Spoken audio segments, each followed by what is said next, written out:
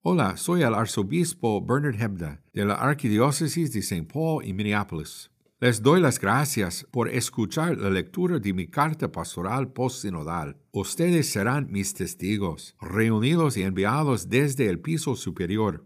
Para obtener una versión digital de la carta, junto con el plan de implementación del Sínodo del Año 1 y otros recursos, visite archspm.org/synodletter. Nuevamente, gracias por escuchar la lectura de esta carta y que Dios lo bendiga a usted y a sus seres queridos.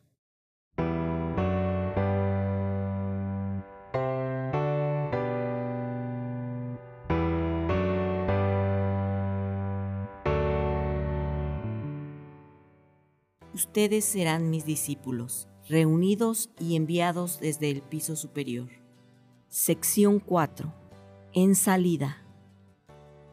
51. Prioridades del Sínodo para los próximos 3 años. Después de la reflexión, la oración y el discernimiento, considerando los resultados de la votación de la Asamblea del Sínodo, por el presente establezco una prioridad del Sínodo a nivel parroquial para cada año.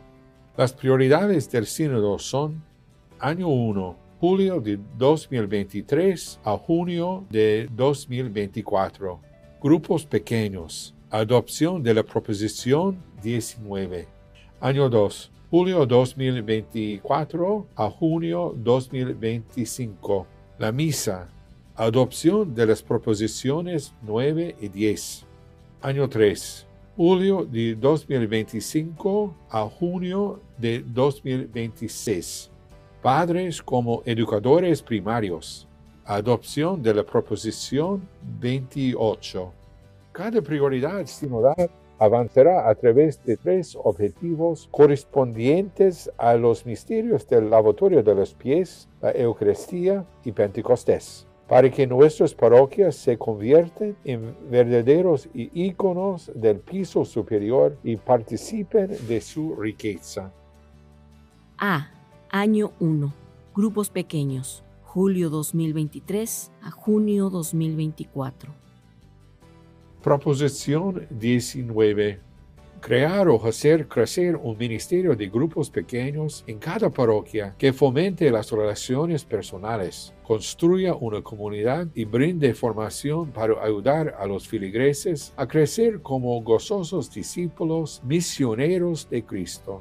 Metas correspondientes a los misterios del piso superior. Lavatorio de pies. 1 o más grupos pequeños que alcanzan a los marginados y a los pobres. Eucaristía. Utilizar a los grupos pequeños recién formados en la primavera 2024 como vehículo para enseñar sobre la belleza, forma y significado de la misa. Proposición 9. Pentecostés. Orando en el Espíritu. Crear grupos pequeños que puedan ofrecer un ministerio de oración para los necesitados. En salida en el Espíritu. Crear grupos pequeños que estén al servicio de la evangelización. Ver Proposición 15. B. Año 2. La misa. Julio 2024, junio 2025. Proposición 9. Educación sobre la misa. Educar al pueblo de Dios en la belleza, forma y significado de la misa, con especial énfasis en la presencia real de Cristo en la Eucaristía. Proposición 10. Liturgias reverentes con participación activa. Celebrar liturgias reverentes que inspiren a los fieles a ofrecerse a sí mismos en el sacrificio eucarístico de la misa. Metas correspondientes a los misterios del piso superior. Lavatorio de pies. Trabajar para mostrar una hospitalidad radical antes y después de la misa dominical, especialmente al recién llegado, al desconectado y al forastero. Eucaristía. Formular un plan para educar sobre la misa y para celebrar bellas liturgias con participación activa. Pentecostés. Ayudar a los fieles a vivir el domingo no solo como el día de la Eucaristía, sino también como el día del fuego. Orar en el Espíritu. Adoptar alguna expresión del domingo de Pentecostés. Por ejemplo, el grupo pequeño del ministerio de oración antes o después de la misa, alabanza y adoración. En salida en el Espíritu. Programar un evento accesible, tal vez fuera de la propiedad de la iglesia, con la esperanza de construir un puente hacia los sacramentos para aquellos que actualmente están fuera de la vida parroquial. Ver propuesta 3. C. Año 3. Padres como educadores primarios. Julio 2025, junio 2026. Proposición 28. Formar y inspirar a los padres de familia a comprender y cumplir su responsabilidad como primeros maestros de sus hijos en los caminos de la fe. Metas correspondientes a los misterios del piso superior. Lavatorio de pies. Equipar a los padres de familia con los recursos para enseñar la fe en el hogar. Eucaristía. Ayudar a las familias a prepararse juntas para la Eucaristía dominical y recuperar el domingo como día de devoción, descanso fructífero y solidaridad con los demás. Ver proposición 23. Pentecostés. Orar en el Espíritu. Enseñar a los padres de familia cómo hacer de su hogar una escuela de oración, poniendo especial atención a los dones del Espíritu Santo en cada niño. Ver proposición 31. En salida en el Espíritu.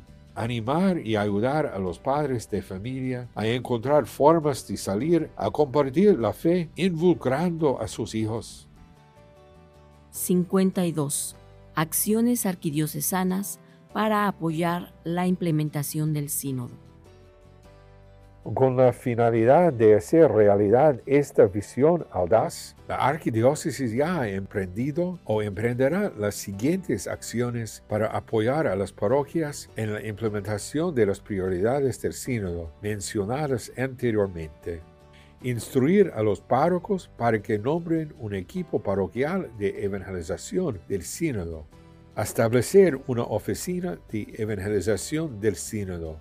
Nombrar vicarios de evangelización, establecer una oficina para jóvenes y jóvenes adultos, incluida una nueva asociación con Net Ministries para realizar eventos juveniles mensuales a gran escala. Nombrar un vicario de carismas.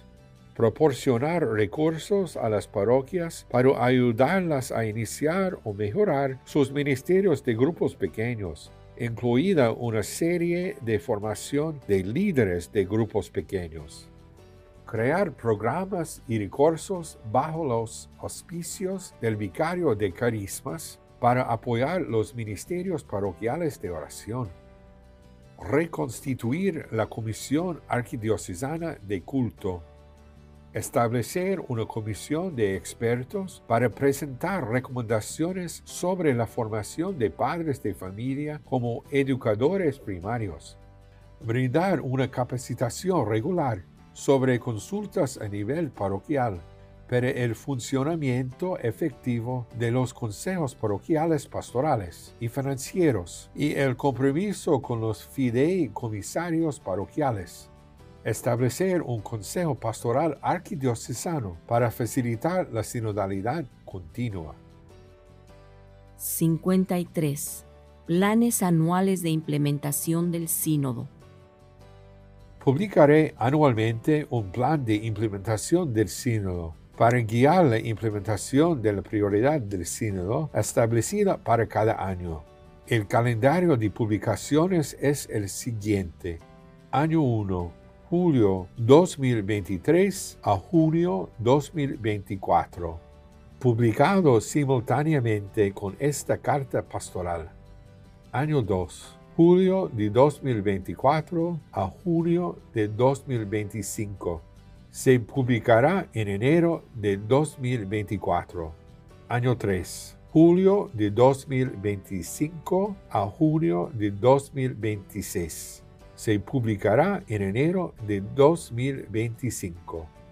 Cada plan de implementación incluirá directivas para el personal del Centro Católico Arquidiocesano, ACC, parroquias, pastores y otros, según corresponda. Además, se harán invitaciones específicas a varios grupos en el cuerpo de Cristo para ver cómo cada uno puede contribuir de manera única al éxito de las prioridades del sínodo. 54. Prioridades del sínodo más allá de los primeros 3 años. Arraigado en la oración, nuestro camino sinodal ha permitido que el Espíritu Santo guíe cada paso de un proceso que continúa desarrollándose. Con esa confianza y considerando la necesidad de estar atento a lo que pueden ser las necesidades cambiantes de nuestra iglesia local, tengo la intención de convocar a una reunión sinodal de un día, el sábado 7 de junio de 2025, en la vigilia de Pentecostés, para abordar el tema de las prioridades para los años 4 y 5. Espero que la reunión sea una oportunidad para considerar y dialogar en oración las otras importantes proposiciones del Sínodo presentadas en la Asamblea del Sínodo de 2022, que no fueron elegidas como prioridades para los años 1 al 3. Los temas específicos que se considerarán en la reunión de 2025 se elegirán entre las proposiciones que hayan recibido el mayor número de votos en la Asamblea del Sínodo de 2022. Se podrían presentar propuestas adicionales para su consideración después de consultar con el Consejo Presbiteral y el Consejo Pastoral Arquidiocesano. Los participantes invitados incluirán los delegados de la Asamblea del Sínodo 2022, con suplentes elegidos de los equipos de evangelización del sínodo de las diversas parroquias. 55. Otras prioridades arquidiocesanas en curso. Es posible que recuerde además que había algunas prioridades arquidiocesanas críticas que ya se habían anunciado antes de las deliberaciones del sínodo y que requerían una atención especial fuera del proceso del sínodo. Mientras la arquidiócesis incorpora nuestras nuevas prioridades del sínodo, también continuará asignando tiempo, energía y recursos a lo siguiente: el trabajo de la Oficina de Normas Ministeriales y Ambiente Seguro. La arquidiócesis reconoce la necesidad continua de mantener los más altos estándares a medida que trabajamos para la protección de los niños confiados en nuestro cuidado, y sigue comprometida a participar en la divulgación, especialmente a través de los esfuerzos de justicia restaurativa, para aquellos que de alguna manera han sido dañados por la Iglesia. El trabajo de la Oficina para la Misión de la Educación Católica en su implementación de la Guía 2019 para la Excelencia en la Educación Católica. Dada la efectividad de las medidas ya emprendidas por la oficina en las áreas de identidad católica, captación y gestión de talentos y cuidado a las familias atendidas por las escuelas St. Catherine Drexel, la arquidiócesis sigue comprometida con la fiel implementación de esta guía. El trabajo de la oficina del director de operaciones para mejorar la eficacia del Centro Católico Arquidiocesano. La arquidiócesis sigue comprometida con las iniciativas que se están llevando a cabo para apoyar mejor a las parroquias y escuelas. Inauguración de la Oficina de Renovación de Estructuras. Reafirmo mi promesa hecha en el 2020 a nuestros sacerdotes de examinar después del sínodo cómo podemos orientar mejor nuestros limitados recursos materiales, financieros, humanos y de propiedad para servir a los fieles a través de parroquias viables y vibrantes. Como primer paso en ese proceso, la arquidiócesis ha presupuestado esta oficina que se encargará de apoyar de manera individual a las parroquias a corto plazo y sentar las bases para un examen integral de nuestras necesidades en el futuro. 56. Planes para un futuro de esperanza. La experiencia de ser su pastor estos últimos años ha profundizado mi confianza en que Cristo nuestro Rey tiene planes maravillosos para nosotros en la arquidiócesis de St. Paul y Minneapolis, planes para darnos un futuro de esperanza. Confío en que el Espíritu Santo ha hablado a través de ustedes, los fieles de esta iglesia local, durante todo el proceso del sínodo, y que la visión esbozada en esta carta pastoral es una importante primera pieza del plan del Espíritu para nosotros en este momento de nuestra historia, para cumplir la gran comisión que está grabada en el frente de nuestra catedral. Vayan y hagan que todos los pueblos sean mis discípulos. Me emociona imaginar la abundante riqueza que resultará cuando nuestras parroquias integran intencionalmente los 3 misterios del piso superior. Para aquellos de ustedes que esperaban que se discernieran y eligieron otras prioridades para estos primeros 3 años, tengan la seguridad de un recuerdo especial en mis oraciones. Le estaré pidiendo al dueño de la cosecha que los bendiga con paciencia y perseverancia, en lugar de desánimo y desolación. Como se reflejó en la asamblea del sínodo, las necesidades de nuestra iglesia son enormes. Esta carta pastoral nos llama a dar juntos algunos importantes primeros pasos para abordar algunas de esas necesidades. Mi esperanza es que nuestros esfuerzos juntos en el piso superior, con el tiempo, nos den la experiencia común y las herramientas que serán necesarias para abordar las necesidades restantes, mientras nos mantenemos dóciles al Espíritu Santo. Hermanas y hermanos, la salud de esta iglesia local depende de su disposición a compartir con humildad los dones con los que han sido tan ricamente bendecidos. Únanse a mí para pedirle al Espíritu Santo que nos revele a cada uno de nosotros cómo estamos equipados de manera única para servir en la renovación de nuestra arquidiócesis en un momento como este. Si a usted se le pide que acepte nuevos ministerios o nuevos desafíos, no tenga miedo. El Señor nunca se deja vencer en generosidad. Solo Dios sabe las grandes sorpresas que tiene reservadas para nosotros mientras continuamos caminando juntos, orando juntos, escuchando juntos, discerniendo juntos, y ahora respondiendo juntos a la comisión que Jesús dio por primera vez a sus apóstoles. Serán mis testigos. Por intercesión de Nuestra Señora del Cenáculo, y llenos de la esperanza que reside en su inmaculada corazón, invoquemos al Espíritu Santo para que nos guíe. Espíritu Santo, renueva tus maravillas en nuestro tiempo, como en un nuevo Pentecostés. Y concede que esta arquidiócesis, unida en oración en torno a María, la Madre de Jesús, y guiada por San Pedro, pueda extender el reino del Divino Salvador, o reino de verdad, de justicia, de amor y de paz. Amén.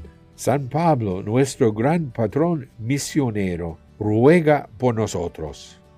Desde la Catedral de San Pablo, en la solemnidad de Cristo Rey, 20 de noviembre 2022, Reverendísimo Bernard E. Hebda, Arzobispo de St. Paul y Minneapolis.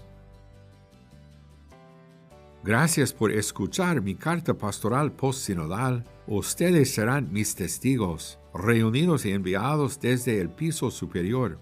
Para obtener más recursos y participar en los próximos 3 años de la implementación de la carta, visite archspm.org/synodletter.